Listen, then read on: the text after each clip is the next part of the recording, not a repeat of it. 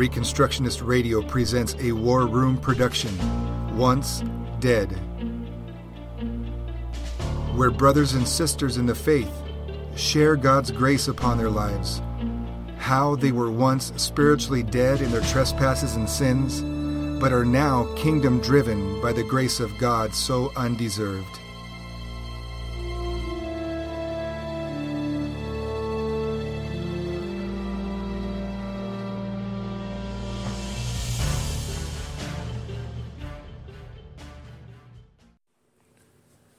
My name is Toby Harmon, and I was once dead. I was born in 1977 in Carlsbad, New Mexico. It's a small town in South New Mexico, and my family lived on a privately owned 5-acre lot that my grandparents owned. And I was raised in the church. From the earliest memories that I have, I would be in church 3 times a week on Sunday morning, Sunday evening, and Wednesday evening. I was taught the Word of God in my home. I remember even my dad would use his tape recorder and he would record asking us questions about the Bible, and as children we would answer them. And so I was taught the Bible, my family was taught the Bible, and I was raised with a Christian foundation. I lived in Carlsbad until I was about 7 years old, and then my dad got a job in Albuquerque, New Mexico, and that was a bigger city, much larger than Carlsbad. Basically went from being a country boy to a city boy when I was in 2nd grade, and again, went to church 3 times a week, was taught the Word of God in the home, and it was around 7th grade, my dad was an elder in the church that we were a part of, and it was revealed that he was having an emotional affair with his best friend's wife in the church. And he was church disciplined, rightly so, but it really destroyed our family, and my parents ended up getting a divorce. And my dad pretty much checked out at that time. And up till that point, there had been strict discipline in the house. My dad was very good at disciplining us as children and keeping us in line, making sure that we obeyed my mom. And when my dad, when he checked out, he didn't totally leave our lives, but he had checked out mentally, and he wasn't in the home anymore.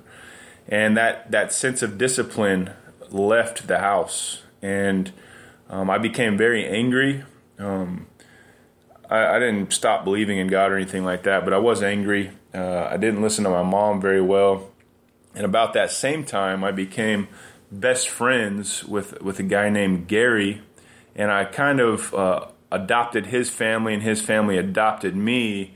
And I became very close to his parents and to his family, his brother and his sister, and began spending a lot of time with them. Gary's family was not a Christian family. In fact, his parents were drug users. They often had parties, and Gary was influenced by his family to go that route. So I remember in the 7th grade, my sister and myself and Gary and some of my other friends, I got drunk for the first time. And it was actually while I was living in the house with my dad, but he was so emotionally distraught. He was hurt over losing this woman that he had an emotional affair with. He was hurt over losing his family, and he basically was just not there mentally. And so in 7th grade, we stayed out till about 2 or 3 in the morning, getting drunk in the middle of the mesa, the desert. Came home. My dad slept through the whole thing, didn't know anything that was going on, thrown up in the toilet, and had a really quote-unquote good time getting drunk in 7th grade. I didn't really do anything again in that regards. Had a couple opportunities to go out drinking, didn't do it, and just kept living my life. Kept hanging out with Gary and being influenced by him. But I was also a dedicated basketball player, and around the time of high school, I made the high school team. A new coach had been hired, and they really wanted me on the team. I played basketball. I was a freshman that was playing JV and even got to play a little bit of varsity. And I always wanted to play college basketball, and so I became very focused and dedicated to becoming a great basketball player. My dad had played for the University of Kansas back in his college days, and so I always wanted to be a Jayhawk. So I focused myself on playing basketball. In my freshman year, Gary had moved away. He went to Arizona for a couple years, or actually my 8th grade year. So I was kind of out of his influence and was really able to focus on basketball. And so I started playing basketball. I started dedicating myself to that. And really, even though I'd been baptized at 15 years old and had dedicated my life to following Jesus, Christ was not my true master, my true Lord, but basketball was. It was basketball that kept me on the quote-unquote straight and narrow path, because I knew that to be a great basketball player, I couldn't be somebody who was getting high or getting drunk and going down that route. And so as a freshman, I was kind of the nerdy kid, wasn't in the popular crowd or anything like that, but I didn't care because I was playing basketball. And actually that year, Gary moved back from Arizona, and during the time that he had been gone, he began using drugs and began smoking weed. And I remember him and his brother came back and they smoked a joint in front of me. And I remember being very intrigued, but also afraid of the drug culture and just even watching them. But I did ask a lot of questions about what it was like, what they felt like. But because of basketball, not because of Jesus, I wouldn't touch it. And so, fast forward a couple years to my junior year in high school. And it was actually the summer after my junior year. And, I had a great season playing basketball.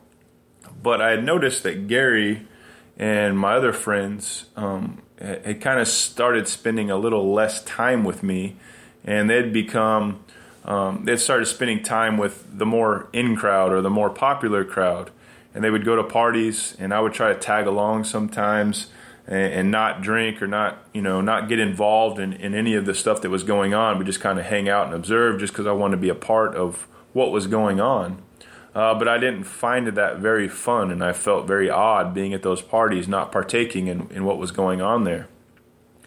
And I started seeing this distance between Gary and my friends, going with the older crowd, going to parties and being invited to things that I wasn't invited to, and I didn't like that very much. And so that summer, one of the seniors was having his graduation party, and he invited us, and I said, you know what? I'm going to go have fun. I'm going to drink a little bit. I'm going to partake, and I'm going to have a good time. I'm tired of not having fun. And so that night at my friend's party, I started drinking a couple of wine coolers. Then somebody made me a mixed drink. I believe it was orange juice and vodka. And then I started taking shots of hard liquor. And before the end of the night, I had smoked weed for the first time. And I remember waking up the next morning thinking, man, that was fun. People were talking about how Toby was drinking and Toby was smoking and Toby was taking shots, and they were laughing and we were enjoying it. And it was just such a good time, and it felt so good to be accepted by all these people who had formerly thought I was just kind of a dorky guy that just liked to play basketball. And I remember telling myself, you know what, I'll just do this every once in a while, like every so often on a weekend, I'll go out and I'll have a great time like this, and I'll still stay focused on basketball.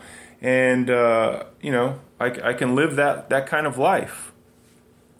But once I had opened the doors, really opened that floodgate, the flood poured in. It wasn't long before I was getting drunk every weekend, before I was smoking weed, on a weekly basis. And my friends who had been smoking weed and getting drunk for quite a while began doing other things. They began experimenting with LSD, with cocaine, with methamphetamines. And I remember driving two of my friends around while they were tripping on acid and just watching their experience and being very intrigued again by, wow, I wonder what that's like. But I was still kind of afraid of the harder drugs. But the next weekend, they convinced me that, hey, why don't we take acid together? So I took acid for the first time, was introduced to Bob Marley and all this different music that I was like, whoa, this is just sounds so good. And I'm tripping out on acid. And it was just from there on, I was just hooked. And I wanted to try new things. And I wanted to go on a more crazy trip. And I started using cocaine, started using methamphetamine. I remember Gary one time was like, hey man, let's go and let's ditch lunch or ditch whatever, fourth period or fifth period at lunch. We'll go, we'll do some meth. And I was like, man, I can't, I got to write this paper. And I remember him telling me, man, you'll write that paper in 30 minutes flat if you come do this meth with us. And so I went with him, snorted a couple lines, wrote my paper. I went to basketball practice. I remember I felt like Superman in basketball practice. And I was just going up and down the court, just dominating people like I'd never done before. And again, was just kind of blown away at the effect of this, the power of this drug that it had on me. And went through my senior year of high school and still wasn't just getting high and drunk every single day. I had it under control enough that I could still do well in basketball. And I ended up having a pretty good senior season, enough to get a scholarship to one of the top junior colleges in the nation, the College of Southern Idaho. And so the summer before I left for Idaho was one of the funnest, most memorable summers that I had ever had. I remember I began dating one of the most popular girls in our high school. Was having sex, not for the first time, but like on a consistent basis with this girl, and I really developed these deep feelings for her based upon this sexual relationship and our mutual shared experience of the summer of partying that we engaged in together, and just going to parties and becoming very popular, and people liking me and accepting me, and just becoming one of the guys, one of the cool kids, if you will. I remember that summer my dad drove me to Idaho, and it was like a 24-hour drive or something like that. And I remember just being sick to my stomach that I had to leave my friends, that I had to leave my girlfriend. And I remember it was just tore me up inside. I was so homesick when I got to Idaho. And all I wanted to do was go back home. All I wanted to do was go back and experience that fun of partying with my friends and just live that summer for the rest of my life. And so what I did in Idaho is I tried to transform Idaho into Albuquerque, New Mexico. And I surrounded myself with the guys on the team that wanted to go out and party, that wanted to get high. And I remember I really just kicked it into high gear. I remember smoking meth out of light bulbs in the dorms, taking acid, getting drunk probably 5 to 6 nights a week, just all the time. And this was the first time I really saw it affecting my ability to play basketball, because I no longer was in the gym after practice or before practice, getting in shots or getting in work and improving my game. I remember sleeping through class or sleeping through practice and waking up and be like, oh, I'm late to practice. And I'd run over there and I'd be late to practice. That had never happened in my life. I was a truly dedicated basketball player that always looked down on people that didn't take it seriously. And here I was not taking it seriously. And I remember I got drunk one night at a school dance there in Idaho, and I blacked out that night. And I remember I embarrassed this girl that was like performing this dance. And I went up and like started dancing on her, and her husband got mad, and I was so drunk I didn't even know. I remember like urinating publicly and they called me into the president's office the next day and asked me about these things, and I didn't remember any of them. I thought they were making it up. I was like, I didn't do any of that. I don't remember any of that. And so that was the first time that my family realized that I was using drugs, or actually using alcohol. My coach called my mom. They had me go to a few AA meetings and, kind of gave me a slap on the wrist. But from that point on, I was being watched, and I was, my coach didn't trust me quite as much. But it didn't stop me. It didn't hinder me. I kept partying, kept doing all these things. And there were several times when I had knives pulled on me or guns pulled on me in this little small town in Idaho. Should have lost my life probably a few times there. Fast forward to the end of the season, we're playing for the national tournament to try to get into the national tournament. We're in Coeur d'Alene, Idaho, at this resort. We lose our game, and we go back to this nice resort hotel in which there are mini bars in each of the rooms that are locked, and we're not allowed to be in them, obviously, because we're underage. But a couple of the cheerleaders had broken the lock on their mini bar refrigerator in their room and invited me up and invited a couple of guys from the other team that had beat us, and we went and partied together, and I'm pretty sure we emptied that refrigerator of alcohol. I remember we actually urinated in the Corona bottles and put the lids back on. We filled up the vodka and the Bacardi bottles with water and put the lids back on to make it look like we hadn't drank everything that was in there. And those cheerleaders ended up getting caught, and they ended up ratting me out. And so I remember, it was about a week later, back at the dorms in Idaho, and I had spent the entire night tripping acid and had just walked back into my dorm room and got under the covers, and it's probably 4 or 5 in the morning, and I hear my dorm room door clicking, and my coach peeks his head in. He's like, "Toby, pack your stuff, you're going home." And I was like, "What?" And I was acting like I had been asleep all night, but really I'd been up, and I was still hallucinating a little bit. And he said, "You want to tell me about your little party in Coeur d'Alene?" And I played dumb, acted like I didn't know. But at that point, he was fed up, and he sent me home on the longest bus ride trip ever, back to New Mexico. And at that point, I didn't really care about basketball, and I just went on a 1-year meth binge and party binge, and got back involved with Gary and my group of friends here in New Mexico, and began really using a lot of hardcore drugs. And ended up moving to Bremerton, Washington with Gary and his family, so that we could get away from drugs when our lives had kind of spiraled out of control, thinking we could run from our problems, but really the problem was us.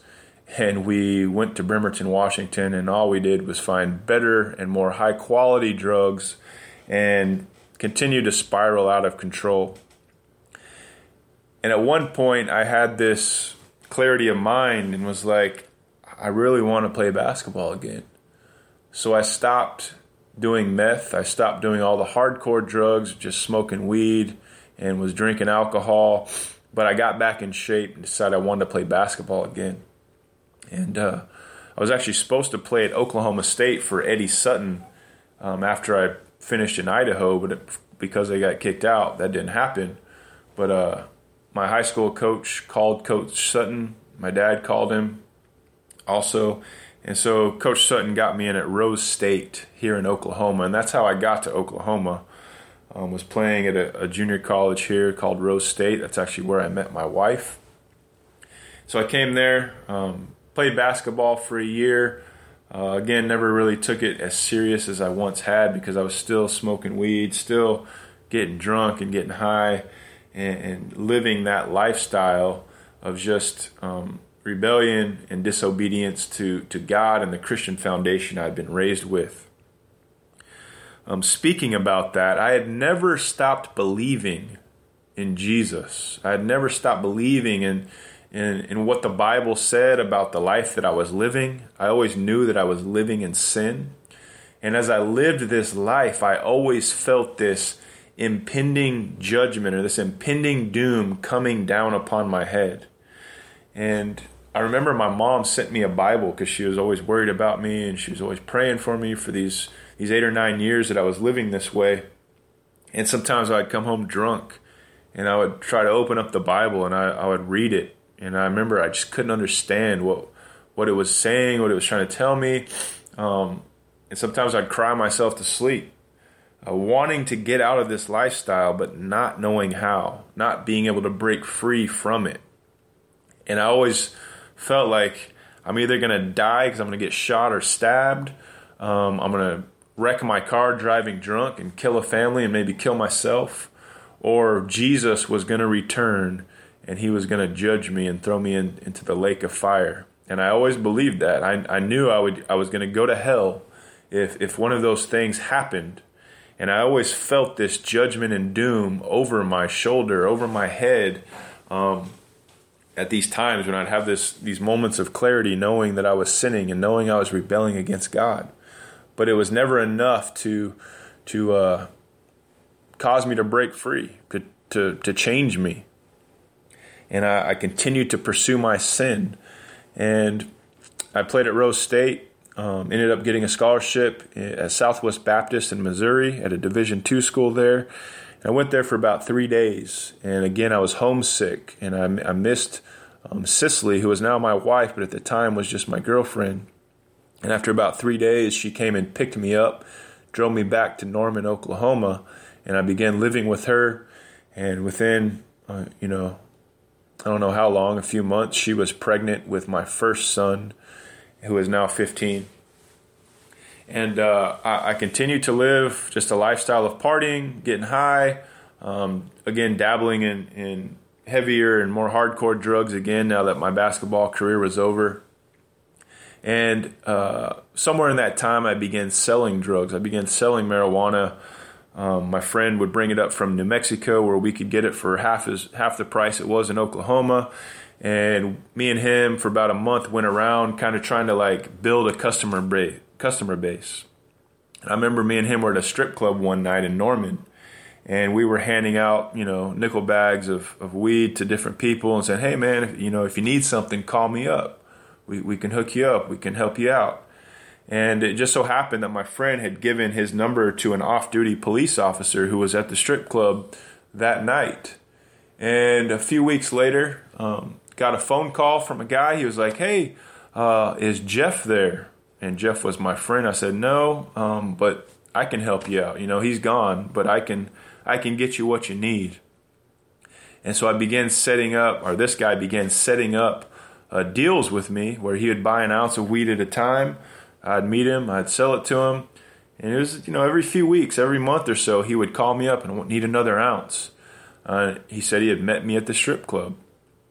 What I didn't know is that the off-duty police officer that got our phone number went and gave our phone number to the drug task force, and they began setting up deals with me in order to rack up charges against me and really, really nail me down.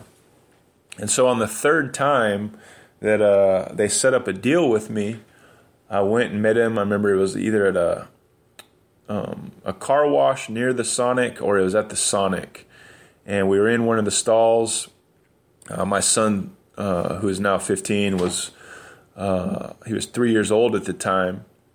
He was in the back seat asleep in the car, and I had brought him on these deals a couple of times. And the undercover agent, what I found out later, had decided that it was too dangerous for my son because I kept bringing him along with me for these drug deals, and he wasn't sure, if a gunfight could ensue, or, he just knew it was dangerous for my son. And so they called and they pulled the plug, and I pulled out. Pulled out into the road in my Lincoln Town car with black limo tent, and I got lit up from behind from just a regular police car. And I remember thinking, oh man, what did I make an illegal turn or something?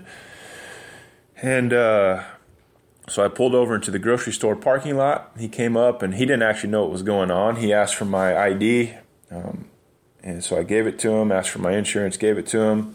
And he was walking back to his car, and all of a sudden, 4 more police cars pulled up, 2 unmarked vans pulled up, and people in black ski masks got out, and they had their guns drawn on me in the car, and my legs just turned to rubber. And I thought, I can't believe this is happening. I'm busted. They know what's been going on. And they took me out of the car. They put me into the back of a police cruiser, and they drove my Lincoln Town car off with my 3-year-old son in it. And I remember thinking, I'm never going to see my son again. And that blow just really came down hard on me. And I remember they took me to the police station, and I could hear my son crying around the corner, asking for his daddy, asking where his daddy was at. He was scared to death. And they walked me around the corner in handcuffs, and he was surrounded by 4 or 5 undercover agents that still had these black ski masks on because they couldn't reveal their identity.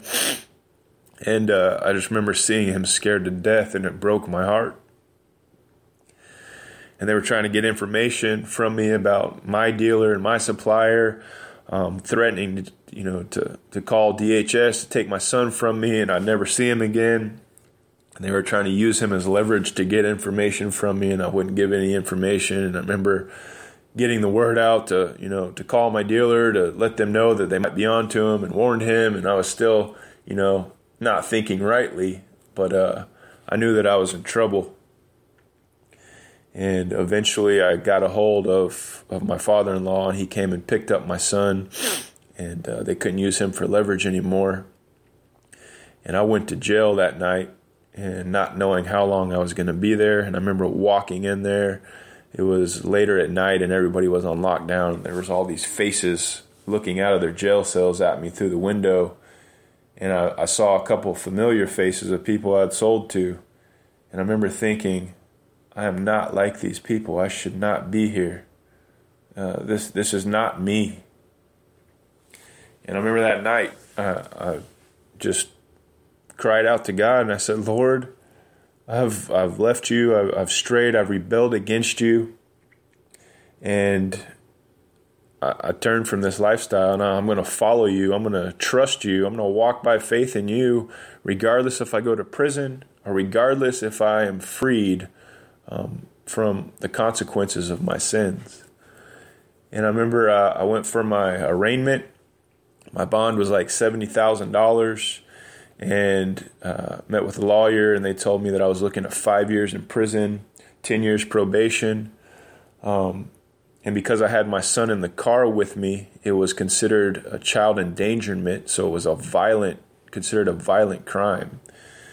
I remember I went and met with a drug court, a person that helped in drug court. It was an out of jail program that first time and second time drug offenders could go through and avoid their prison time, but you could not have any violent crimes associated with you, or you were ineligible for drug court. And he looked at my charges and said, no, you're not eligible. So I went back to my cell and thought, man, I'm going to prison. I'm not going to get out. My mom ended up getting me a lawyer, and she is actually friends with the district attorney at the time. And he agreed to drop my violent charges so that I could get into drug court.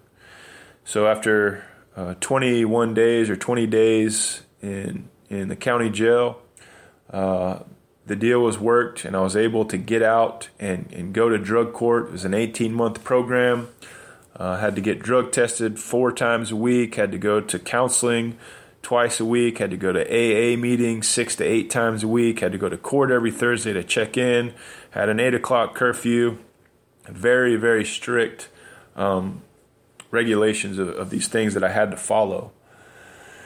But I remember I was committed to the Lord, and I was going to follow him no matter what. I had committed that to him, and he allowed me to be freed from not going to prison. Now, if I didn't pass through drug court, I would have to serve my time. Anybody who didn't make it through drug court, they would have to serve the prison sentence that they were handed down and that they had pled guilty to their charges.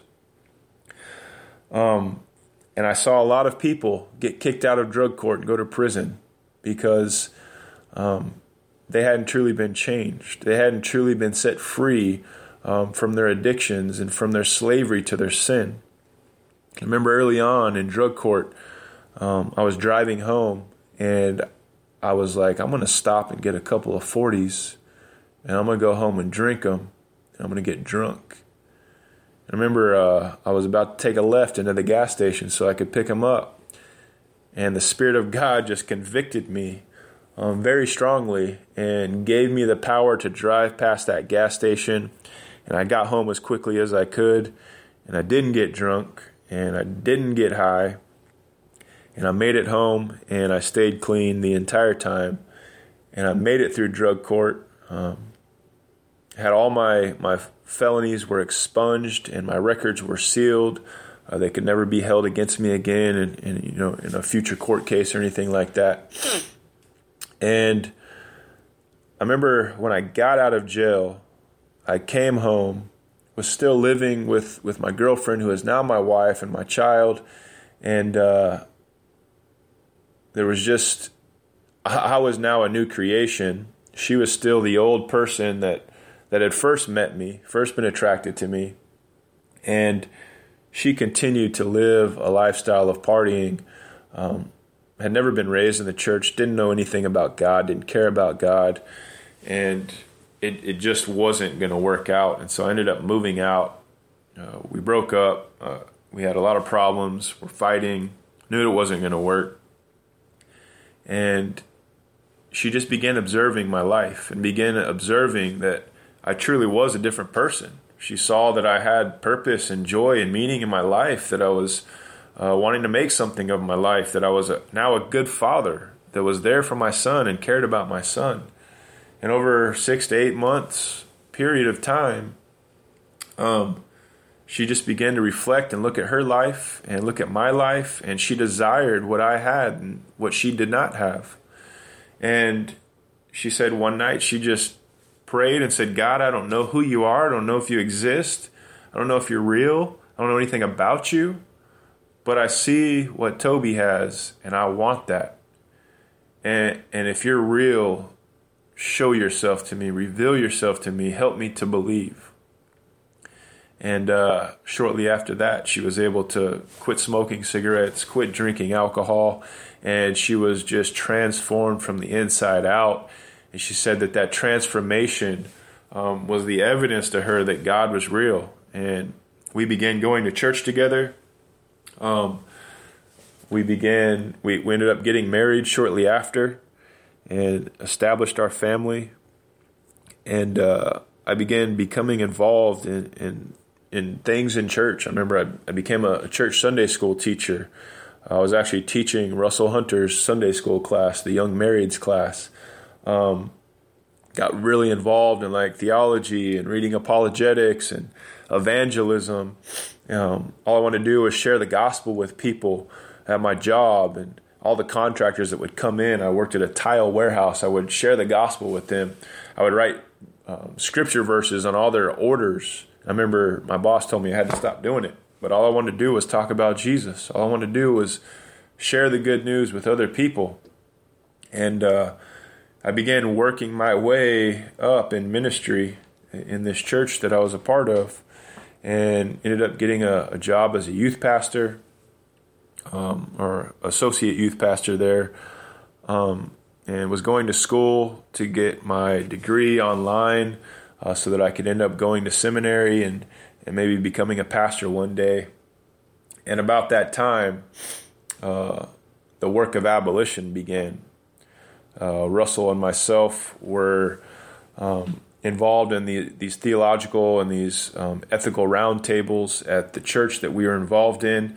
And it was during one of those that Russell presented abolitionism for the first time. He made the first public declaration of abolition.